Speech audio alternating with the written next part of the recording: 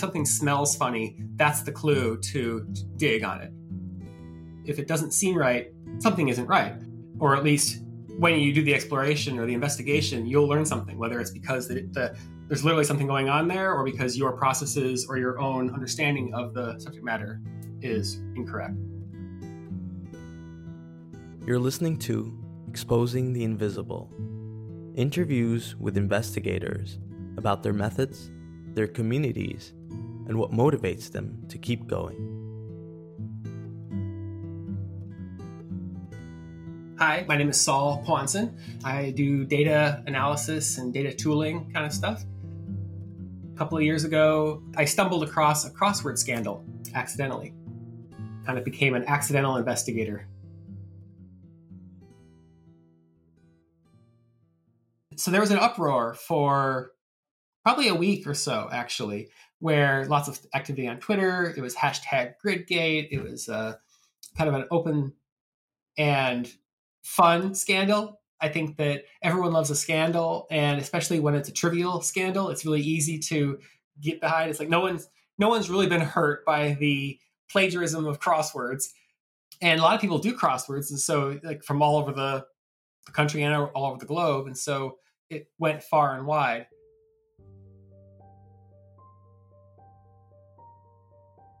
I mean, I've liked the crosswords for a very long time. I used to do crosswords with my grandmother, and I started getting into crosswords more seriously, started making them for myself. And the more that you dive into crosswords, the crossword world, the more you realize that it's an art form. So I started creating them myself, and wasn't very good, of course, because that's how it goes. And I decided to try to get better at it. And so I wanted to investigate, or I just wanted to gather some data and try to figure out how I could be a better crossword constructor. And the thing that stymied me was that there's a lot of data out there in the world, and you can see it. You can see that it's out there, but you can't access it yourself. And that kind of thing frustrates me. And so I decided to take it upon myself to organize the data, to get it into a form that I could use it and was readily downloadable and explorable. I was actually developing kind of a thesis that proper organization of data was the key to data analysis and exploration, that if you get data into the right form, then people can run with it and they can discover things that they never would have thought possible. It's a lot easier to find things when you do undirected exploration of a quality and well-formed data set than trying to do directed exploration on a difficult or ungroomed data set. I drove myself thinking that this would be a gift to future crossword scholars. Everybody who wants to do their independent analysis shouldn't do the same amount of work every time. We should pool our resources, if you will. And to some extent, this has happened. Like there was a person who led a crossword litzing effort, which is taking old crosswords that were printed only in papers and digitizing them, turning them into an electronic format. And that was thousands of hours of work right there. And got by virtue of their efforts, they got all the New York Times crossword puzzles since the very beginning, since the 1940s, into digital format. And I would not have been able to do that work, the work that I did myself, if it hadn't been for their work. And so I feel like my work was just one layer on top of that, which was, again, taking that and instead of having it be in a silo where nobody else could use it, putting it into a more usable and centralized form. There's a main site that's got the New York Times crossword puzzles on it. And so you can go there and you can find any of the New York Times crossword puzzles. But it's kind of like drinking through a straw in terms of getting the data. Like I want the fire hose. I want the jug and not just have to sip one piece at a time. I have this belief that it's not hoarding if it's organized.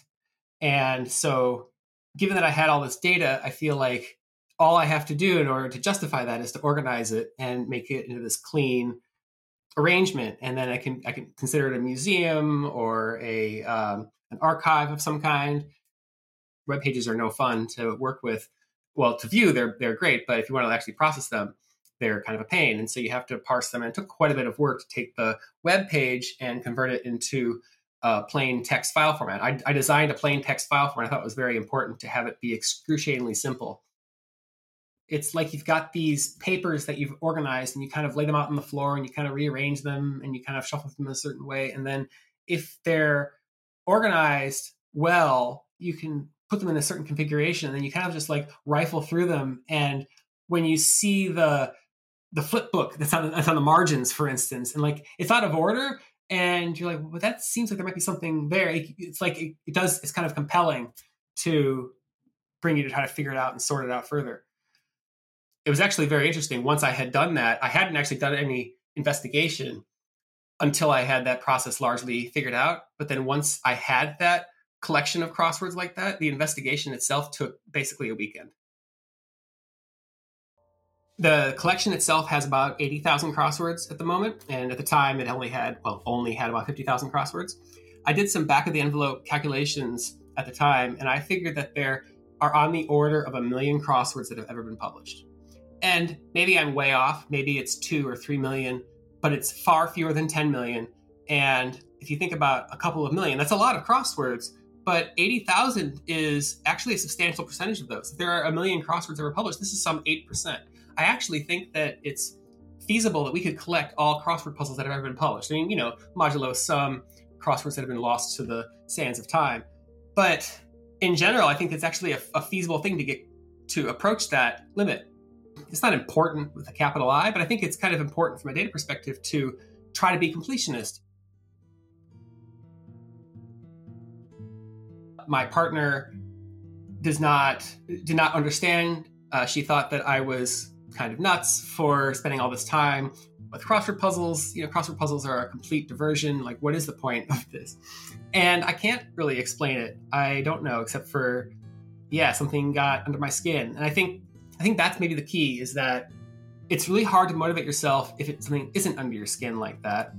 But if it is, all you can do is not do it, and that's disappointing. Like, you can't force yourself to do something that that it doesn't irk you, doesn't get you like that. And this one got me, and I decided to run with it because that's the only way I actually get motivated on things. So I kind of find the ones, or listen to the ones that aggravate me, if you will.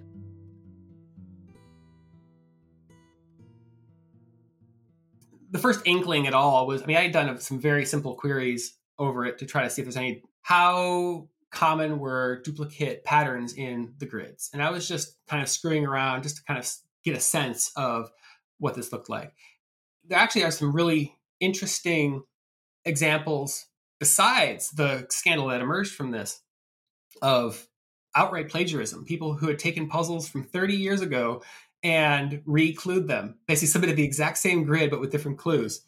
I basically tugged on that thread, and one editor kept coming up very frequently. You kind of assume that the plagiarists are going to be the individual constructors. The way that the crossword world works is that crossword publications publish something either once a week or once a day in their publication.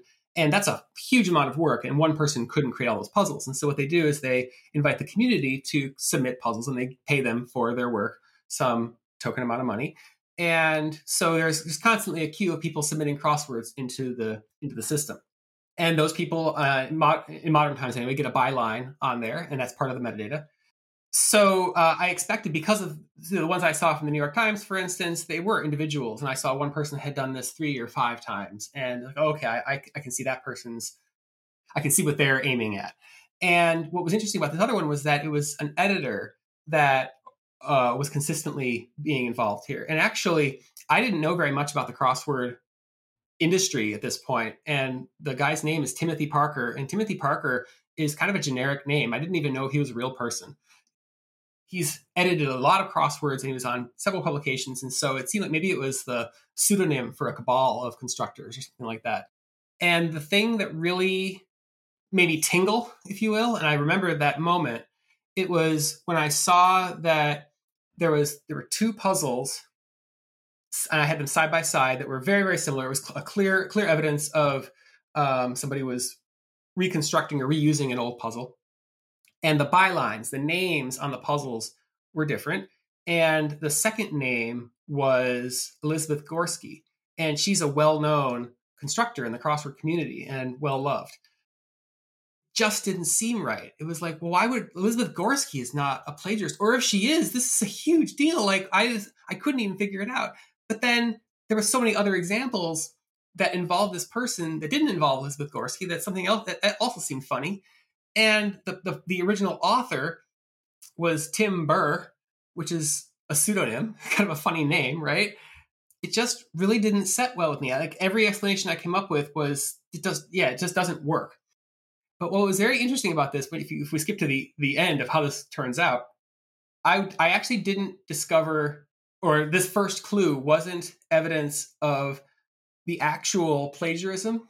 As always, it was evidence of the cover-up. This was actually the last in a long line of puzzles that started with her original puzzle, and he had ripped it off 3 or 4 times, and then finally was running reprints of older puzzles, legitimate older puzzles, just as they were with the original name, and it was, like I said, valid. But I had the previous plagiarized puzzle in the collection, and then this newer reprint in the collection, and that completely set me off my alarm bells. I knew that I had something. I knew that I wanted to present something to the crossword community, and this is where I was talking about organization, and I think of things in terms of organizing data, but organizing people and being in touch with people and the subject matter experts is key, I think, to this exact kind of investigation. This would not have gone anywhere if I was not connected, at least to the mildest degree, to the crossword community. I didn't know what they would think about it, but I thought they might be interested, and it was kind of a way in to the crossword community. It's like, hey, I found this neat result, right? This is interesting stuff. And I thought it was just kind of like more of a curiosity. And then instantly, though, after I posted that to the list, I got some high-profile constructors saying, oh, hey, wait a second, just, go easy, because this may be a big deal. We don't want to, launch accusations unnecessarily, but this smells funny to them too. Everybody was interested in how their own puzzles had been plagiarized. And so there was kind of like people were indignant or offended that they were involved, or, that their puzzles were involved in this. And one of those people, Evan Bernholz, posted to Twitter about it, and it kind of just had like a aggravated, like, what's this guy doing then? And somebody found, Ollie Reuter from 538 saw that and then reached out, and he's the one that drove the actual scandal, both the narrative and the story, and did a lot of the groundwork, the legwork, to validate the stuff that I had seen and to confront Timothy Parker and to gather a lot of quotes, and then ultimately publish the story, which is what got all the attention. There was a moment during that first weekend, before I had said anything to anybody, where I discovered this crossword editor, and I discovered that he had a Wikipedia page and that he was a real person.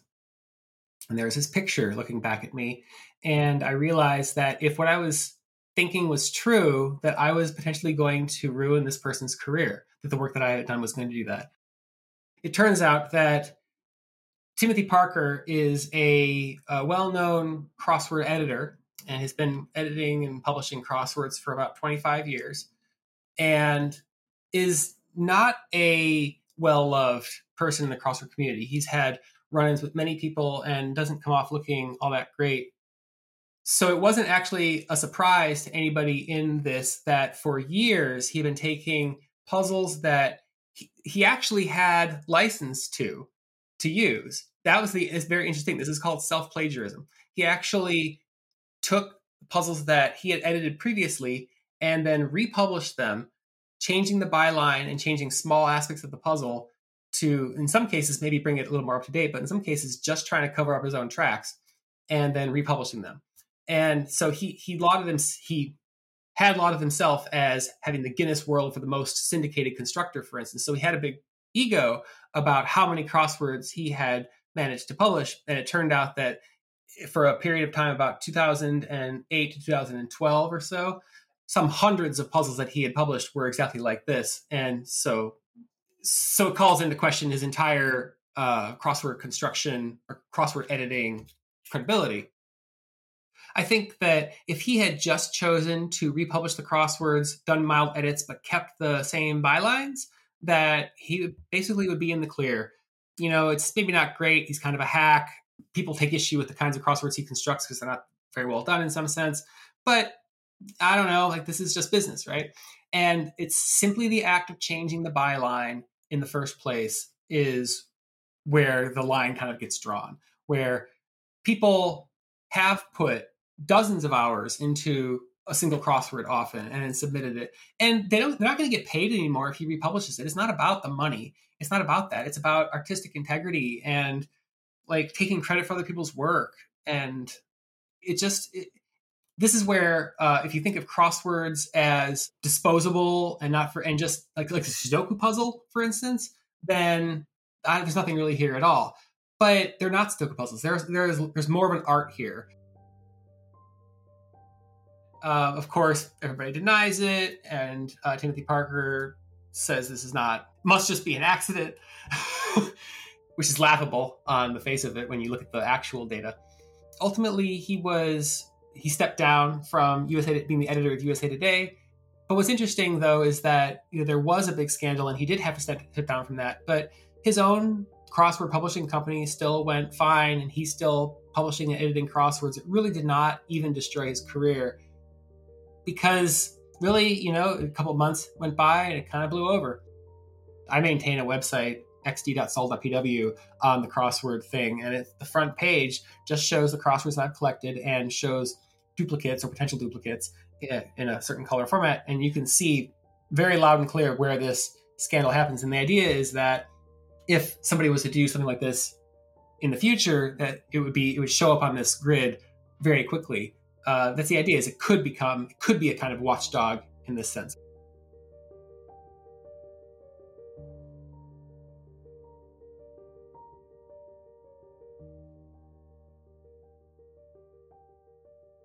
I don't like working under time pressure. I feel like I don't do my best work under time pressure. This article was coming out in basically a week from the time that I really give the information to the crossword list. I doubled down on it and really had to. I did a batch of crosswords in the morning, and I went to work. I did another batch in the evening. I had a whole process, and it kind of consumed my life for that amount of time. There's a buzz. It's kind of a mania. When I'm the only one that's feeding the mania, I can kind of calm myself down and say, okay, well, this is just, I'm kind of used to that, and I kind of just take it a little easier and maybe take a break or whatever. But when the world is feeding into that, it becomes a lot harder. And I'm not sure if you should not go into that as much as possible, but it definitely consumed my life for a week or two. I think I did a pretty good job in general, but if I learned a lesson from this, it's don't release your results until you have results that you're comfortable with the press having access to, the press publishing themselves, because you're not going to get a chance to do it better. Everything only has its one chance in the spotlight. There's not going to be a second Gridgate or a second or revisiting of this. I've actually even tried talking to Ollie and saying, can we do like an update on it? And there's just no interest. And so you have your one shot.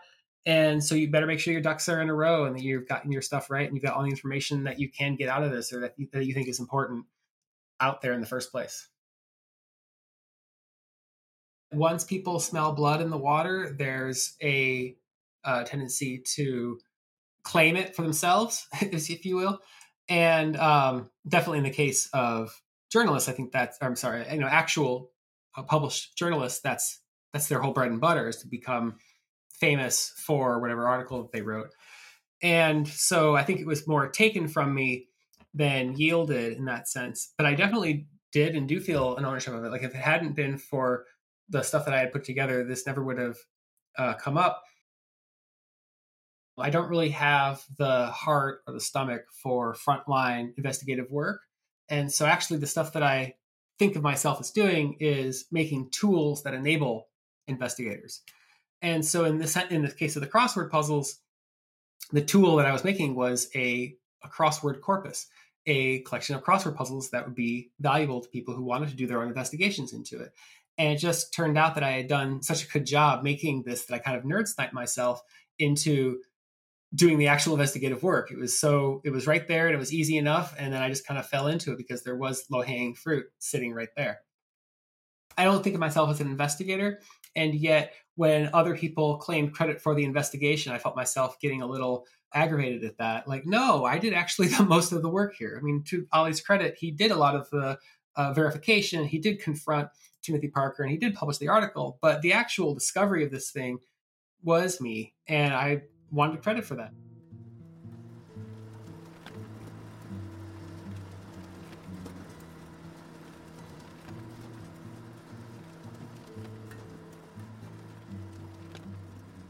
I have a little more cynicism or skepticism of the media because I saw how they took actually a fairly nuanced situation and blew it up into a scandal that was very clear cut. They were bad guys or a bad guy, and they wanted to take him down. This whole other narrative emerged, and I don't even think that's strictly wrong, but there's very little effort, and this is just how the media is structured.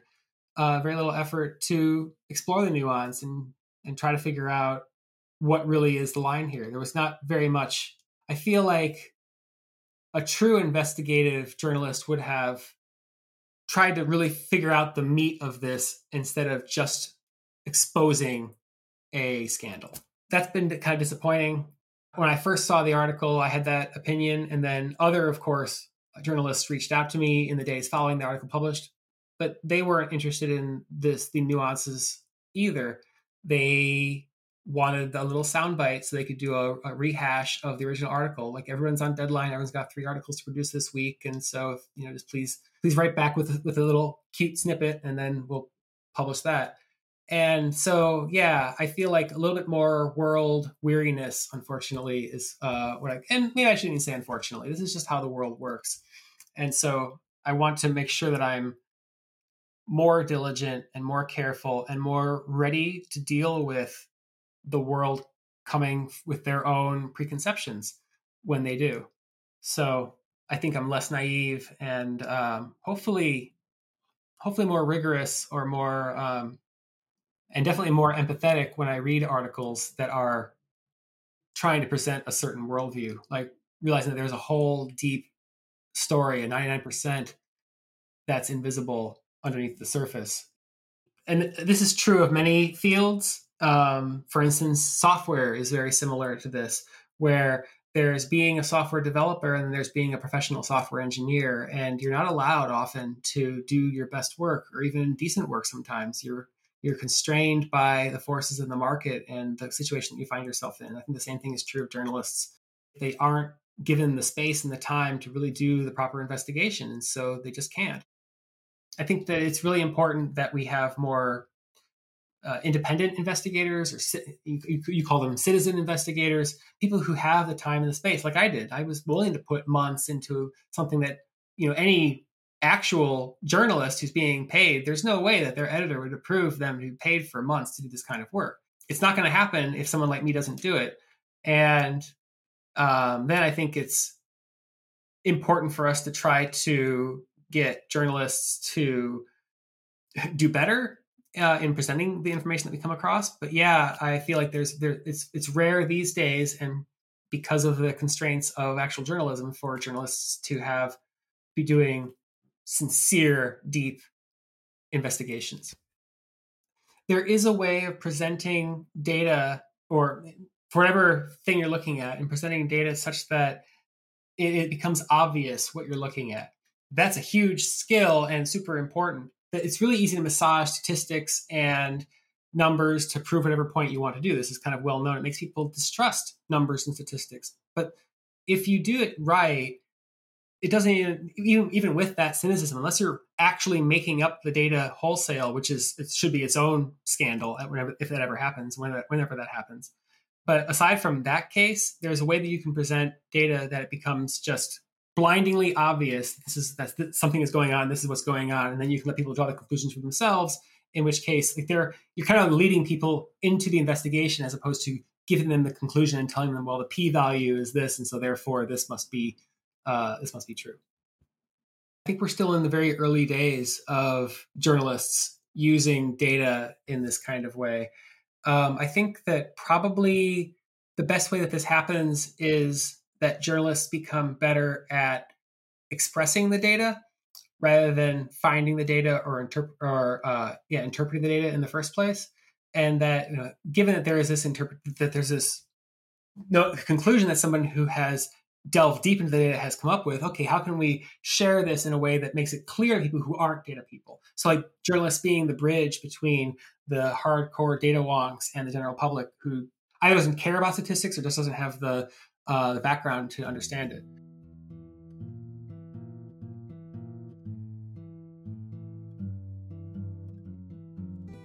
I believe that investigation is a fundamental skill, like reading or math, that everybody is an investigator or should be an investigator. And the fact that we don't think of ourselves that way is, an investigation is, in my mind, listening without bias, trying to seek the truth independent of an outcome. I'm a big fan of undirected exploration. I don't want to be trying to nail somebody or find the dirt on this thing. It's like, no, let's really look at the evidence that we've collected, the mass of data and facts, and see what there is there. Discern the relevant from the trivial, trying to ask the right questions, the ones of the right people, which are probably not the ones that you're thinking of, and asking them at the right time once you have a solid understanding of what you've got and what you need, and with the right attitude so that they join you in your quest for truth. I think persistence in investigation is really important, that if it smells funny, you need to investigate and not just write it off, that you'll learn something either way.